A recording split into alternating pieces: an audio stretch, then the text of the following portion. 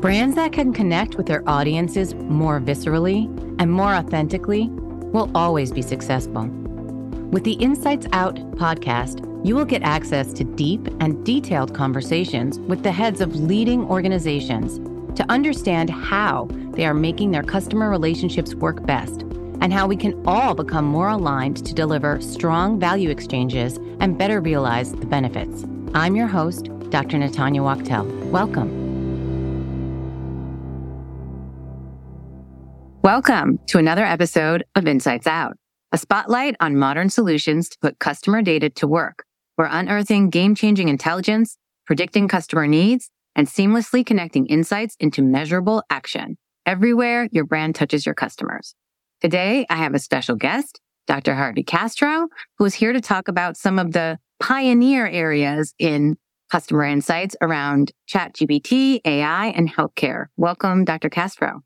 Thank you for having me. I appreciate it. I was wondering if you might take just a few moments and give us a little bit of background on you and some of your latest developments. My name is Dr. Harvey Castro. I'm an ER board certified physician, taking the liking of digital health. So the last part of my career has been focused on digital health. My background has been I'm a serial entrepreneur. I've had over 20 healthcare companies, several successful exits, ranging from iPhone app, a medical company that I had, to emergency rooms and hospitals that I actually ran and started. And now I'm really into digital health. So the latest, obviously, is ChatGPT. That's awesome. Obviously, pretty impressive stuff there, and why you're here today to help illuminate some of the maybe misconceptions that are being talked about and some of the trends. You can't open any app that has any news in it today and not see something about AI and ChatGPT. Fewer about healthcare, and most people are either deathly terrified of the takeover and or unsure in what to leverage and how or where to trust. So I was wondering if today we could pick maybe 2 or 3 topics that you found were maybe trending and had a unique position on that you could help share with listeners some tips to navigate them or ways to think about them. Yeah. Good question. When I went on the web just looking for other healthcare providers that were explaining ChatGPT in healthcare, I was shocked that I only found like 2 references all month. And so one of the references was really interesting and it actually went viral. A rheumatologist doctor basically sent a letter to the insurance company and used ChatGPT and references to basically argue for that patient, saying, hey, this got denied, this procedure, and these are the reasons why. Evercore's nightmare, right? Yeah. Nightmare for them. They're like, oh no, you're going to use logic and reason and references to get care? Imagine. And so I've done these myself. And normally you have to do a research on the literature and see what literature's out there and explain. Sometimes you can get away with saying my practice has done this and this. These are the indications typically done. What was interesting about this technology is right now I would call it in its rare form for all of us. Because in that post that he did, basically 2 things came out of it. The idea, the concept, everything seemed to be right on. The problem, which was really interesting, is the ChatGPT referenced 2 references. And of the reference, the name did not match the article that it was referencing. And then another part of it was the actual article didn't match with what the content of the statement was. It wasn't basically a real source. No, but hate to say this, but some insurance companies may be going through hundreds of these. And if they see it, the general gist and say, yeah, this, I can't, I'm going to have to deny it or approve. It may have worked. I don't know. He should follow up with that particular story. But that was quite interesting because here's a technology giving you information. And luckily, I'm a physician and I'm looking at healthcare data. But if someone is not understanding medicine to that level and reads ChatGPT, they're going to say, wow, this is great. I'm going to do this. But unfortunately, there's this phenomenon called hallucination. And in ChatGPT, it'll put an output out. And for you and I, if we're not educated in that field, we may think it's perfect. But in reality, it doesn't make sense or it's not medically valid. It's like anything where you don't have subject matter expertise and someone asking your opinion or to choose A versus B. And you don't necessarily have you don't know what you don't know. And to know how to be discerning. Although I think there's another layer too, right? That even clinicians or lay people or however might see this as treatment paradigm reversal or adjustment. And there's things in place, whether you be in diabetes, in cardiac care, in oncology, where those treatment paradigms are there because they've been tested in large populations and that kind of stuff. So I see, like you said, there's implications that you could really change the steering of a ship. Again, I think it's also a benefit because so many people are denied claims or coverage procedures for testing and have to be their own health advocate. And not everyone is able to do that. Not everyone has a clinician that is willing to take the time to do what you were saying, unless it's a mortality, life and death situation. But I think having tools like that, getting to that claim review more quickly is a cool thing because that means more people can get the care that they need. And it is appropriate care if you can demonstrate it, I guess. Yeah. What I find fascinating is and I've been quoted this, I've seen this in several articles, they're saying between 71 and 73 days, our medical knowledge doubles. So if you think about that, is just massive amount of data that as a physician, I'm responsible to keep up with. And so as a human being, it's really hard to know every single thing. That's why all of us specialize. I'm a ER board certified doctor, a cardiologist or your primary care doc. We all have different specialties. With that kind of data, I'm excited to see ChatGPT because in the future, I see that being a key role in medical education and obviously other fields out there. Just the ability to have all that data and go through it with you, that's just unreal. To have basically a tutor that's online for me. Yeah, I know that they're continuously informed by the new studies. It's just amazing. And so on the medical school side, I wish I had this when I was in med school. There's just cases and pattern recognition. There's a lot of new blogs out there talking about ChatGPT was entered. What we call the USMLE is basically one of my tests that I have to do in order to get my doctor, I calling it a certificate, but my credentials. And believe it or not, the ChatGPT was able to score about a 75, I think it was, percent, somewhere in there, which is amazing because that tells me that the ChatGPT was able to dissect the part of the question. It was a bias study in the sense that they took out complex or questions that had too many numbers in it, but just the crux of it, I think, what an amazing feature if it can get to the next level.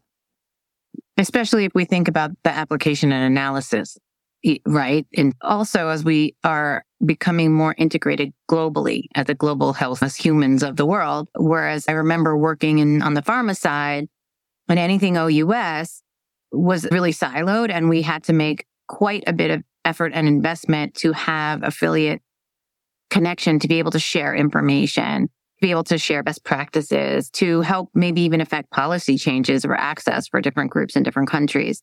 And now with AI, they're able to make pharmacoeconomic models from different environments such that to affect change across with different inputs within a matter of minutes or weeks or days that used to take us months. And that all that time means people are waiting for their treatments.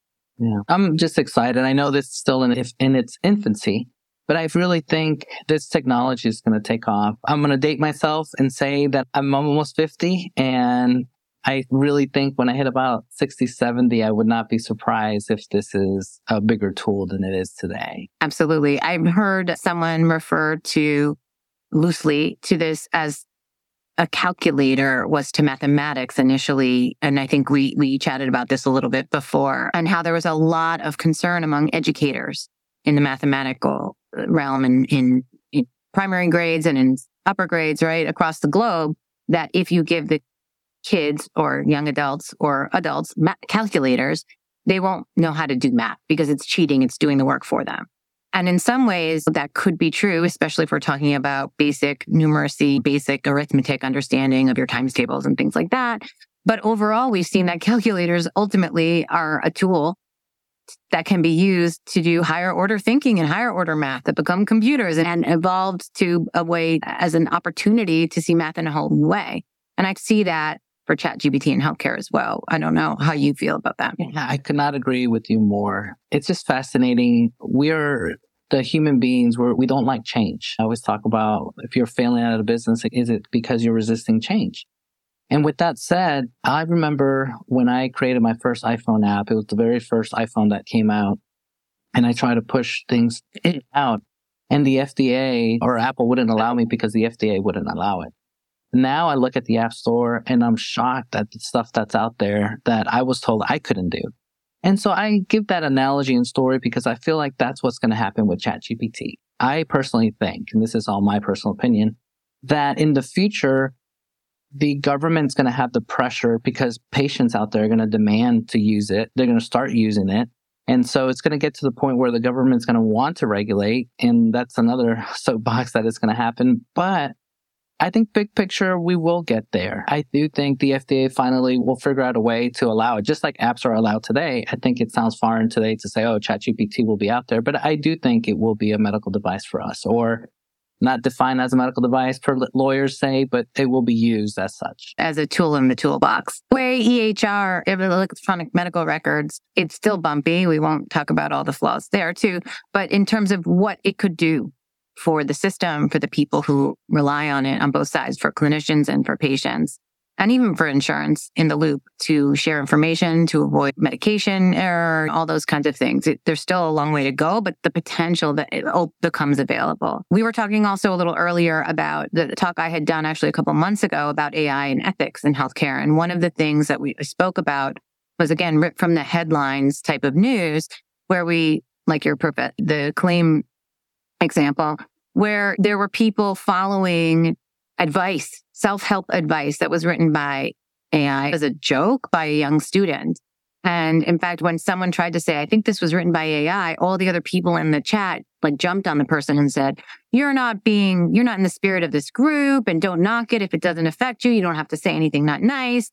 And people were saying this is so valuable. And the person who authored it did come back and say, actually, I didn't write this. This was an experiment. And so it makes me think about, what is the line in terms of credibility, trust, and authenticity and decision-making for you, and how do you feel about, because that's an area that I think makes people nervous, right? So taking advice, if you know it's from AI versus if you don't, and human in the loop, and how those stack up in your mind and your experience. Good question. I think life is a progression. I think today it sounds foreign to hear an AI tell you something and not have human input into it.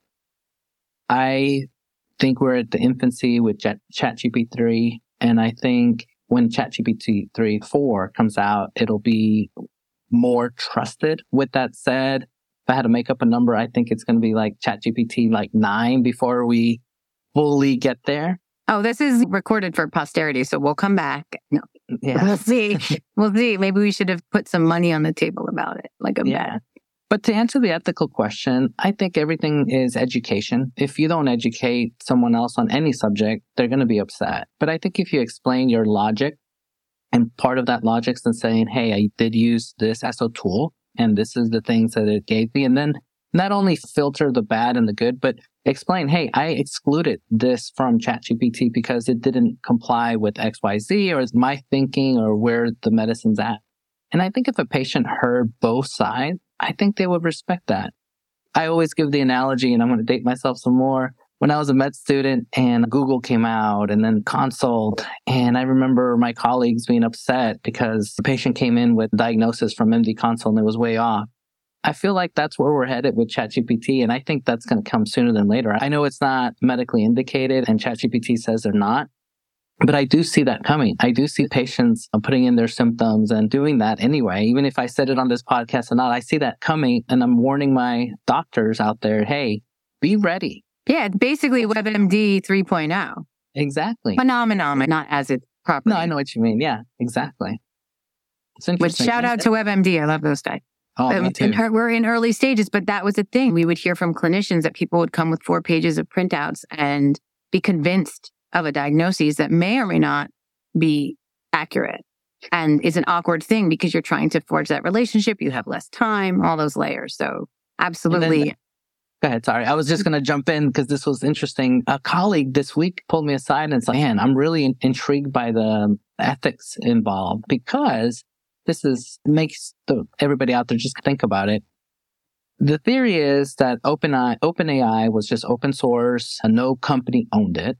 And so the theory when they opened it, no pun intended, was to really just keep this away from the private sector so that from an ethical point of view, there would never be this business pressure behind the product.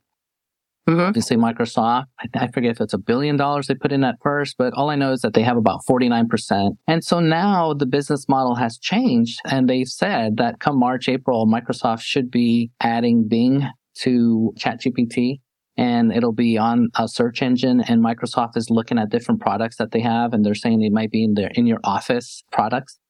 And so now, from an ethics point of view, and this is where my colleague asked me the question, do you think that because business is behind it, are they going to take advantage of this technology, maybe take advantage of people that have certain medical conditions?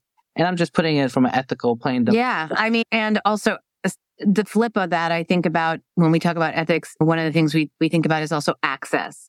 So does it create a barrier because only people who have computer literacy or literacy speak languages that have access to use Microsoft products? Are they going to be at a disadvantage if it becomes the groundswell that I also think it's going to be? No, that's actually a really good point too. So much ethics. And then I hate to say it's a U.S. company, but what happens to people outside the U.S.? Does that mean they're second tier to the U.S.? And because I know a lot of software comes out and they allow it in, for example, in the United States, and then they spread it out to other parts of the country. So it's just interesting to see the ethics. I know ChatGPT is currently looking at a professional edition where people will pay a monthly fee. Like you said, what if that's the feature that becomes the standard of care in our lives, let's say, and then all of a sudden that just becomes a barrier from the price point of view? Also, I go even more granular back to the open source thing in terms of what was put into it. Who did that coding and what are the rules that were set up in that core machine learning such that are we looking at things with what kind of bias? With what kind of lens. So there's a lot of layers to it, especially from different populations that don't typically get studied because, again, usually maybe they don't have insurance or they're in the U.S., okay, and globally as well. In the U.S., I would say maybe they don't have insurance or they're not a citizen, so they're not included in a lot of these studies, or people in different parts of the globe where there are certain rare and orphan diseases and they just don't have this kind of tie-in to the mainstream. But I'm hoping that because the heavy lifting, if you will, was already done, it's just there are ways, there are initiatives to get internet access into everyone's home, for example, in the US. And there are millions and maybe probably more than millions of dollars of grants from many providers, government organizations to do that. So the thing is, the more we rely on tech, the more people only who have access to the tech can use it. So that's just another area that I didn't know if you heard any discussion about, but it's something that I think about. No, I love the ethics. That's actually one of my favorite classes when I was a med student, just the ethics of everything. It's very deep, really interesting. I can't wait to see what the future holds. On the positive side, I think it's going to be a tool. And I think my goal is to just increase awareness of this tool. Because interesting enough, I've asked my doctor friends and a lot of them look at me like I'm crazy. What are you talking about? And so just introducing the product to them, it's interesting. And then there's the flip side also, patients out there that I just randomly ask people that I meet, hey, have you heard of this product? And they haven't. I feel like once this really gets going, it's going to be like having a cell phone, in my opinion. Like everybody will just be using it. Maybe not that brand. Let's just pretend that Google has their own brand and somebody else that's the same similar technology. I really do think all of us will be using it. Yeah, I do as well. Hence my glomming onto you and being so excited. And speaking of the glomming onto you, we have, full disclosure to our listeners, a couple areas of overlap.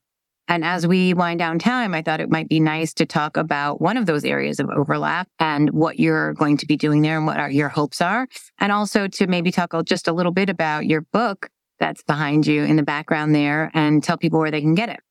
Yeah, I am blessed to be working with Vital Health. They're a telemedicine company, and I'll be their Chief Clinical Operating Officer. And my main goal will be working with the company as far as the clinical different applications. Obviously, with ChatGPT, we are already in talks with how can we integrate this into the company. Obviously, no promises there, but we are in discussions to see how we can do this the right way. You've already mentioned the ethics behind it, the technology, the barriers. There's just a lot of issues that need to be addressed before we get to that point. As far as my book, the book's called ChatGPT and Healthcare. It's currently on the Amazon store, both the Kindle edition and paperback. And I've had a lot of fun just working on it. And to take it to the next level, my main goal in all this is not really the book. It's more the idea behind the book, which is I want to increase people out there talking about this subject, doctors about this subject. And I made a little LinkedIn group so that scientists, computer programmers, patients, lawyers can go in there and just put XYZ, or I saw this article, and people can have discussions. Because in my mind, if these discussions start happening, I know there's some CEO out there that's watching and saying, oh, wait, we could create that product. And then my bigger thinking is eventually that's going to be in the market, and eventually it's going to help patients. And that's the main goal for the book. Thank you. That is incredible. And thank you for all of your commitment to better us all, empower us, expand our thinking. And I don't know if we could have a competition who is up later at night between you and I, but I know you burn the midnight oil to try and make sure that all of that is realized. And I thank you for that. I thank you for being on the show today. And in terms of the best way to get in touch with you, what would you recommend? Would it be LinkedIn? Yeah, LinkedIn I'm on. But if you don't have LinkedIn, my handle is Harvey Castro, MD, as in medical doctor. And I'm on Facebook, Twitter, Instagram, and LinkedIn. Awesome. Thank you so much. And when we do air this episode, all of your contact there will be there as well. Thank you.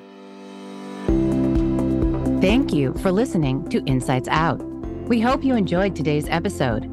If you have a specific topic in mind and you want us to discuss, please reach out to us by visiting newsolutionsnetwork.com. See you next time.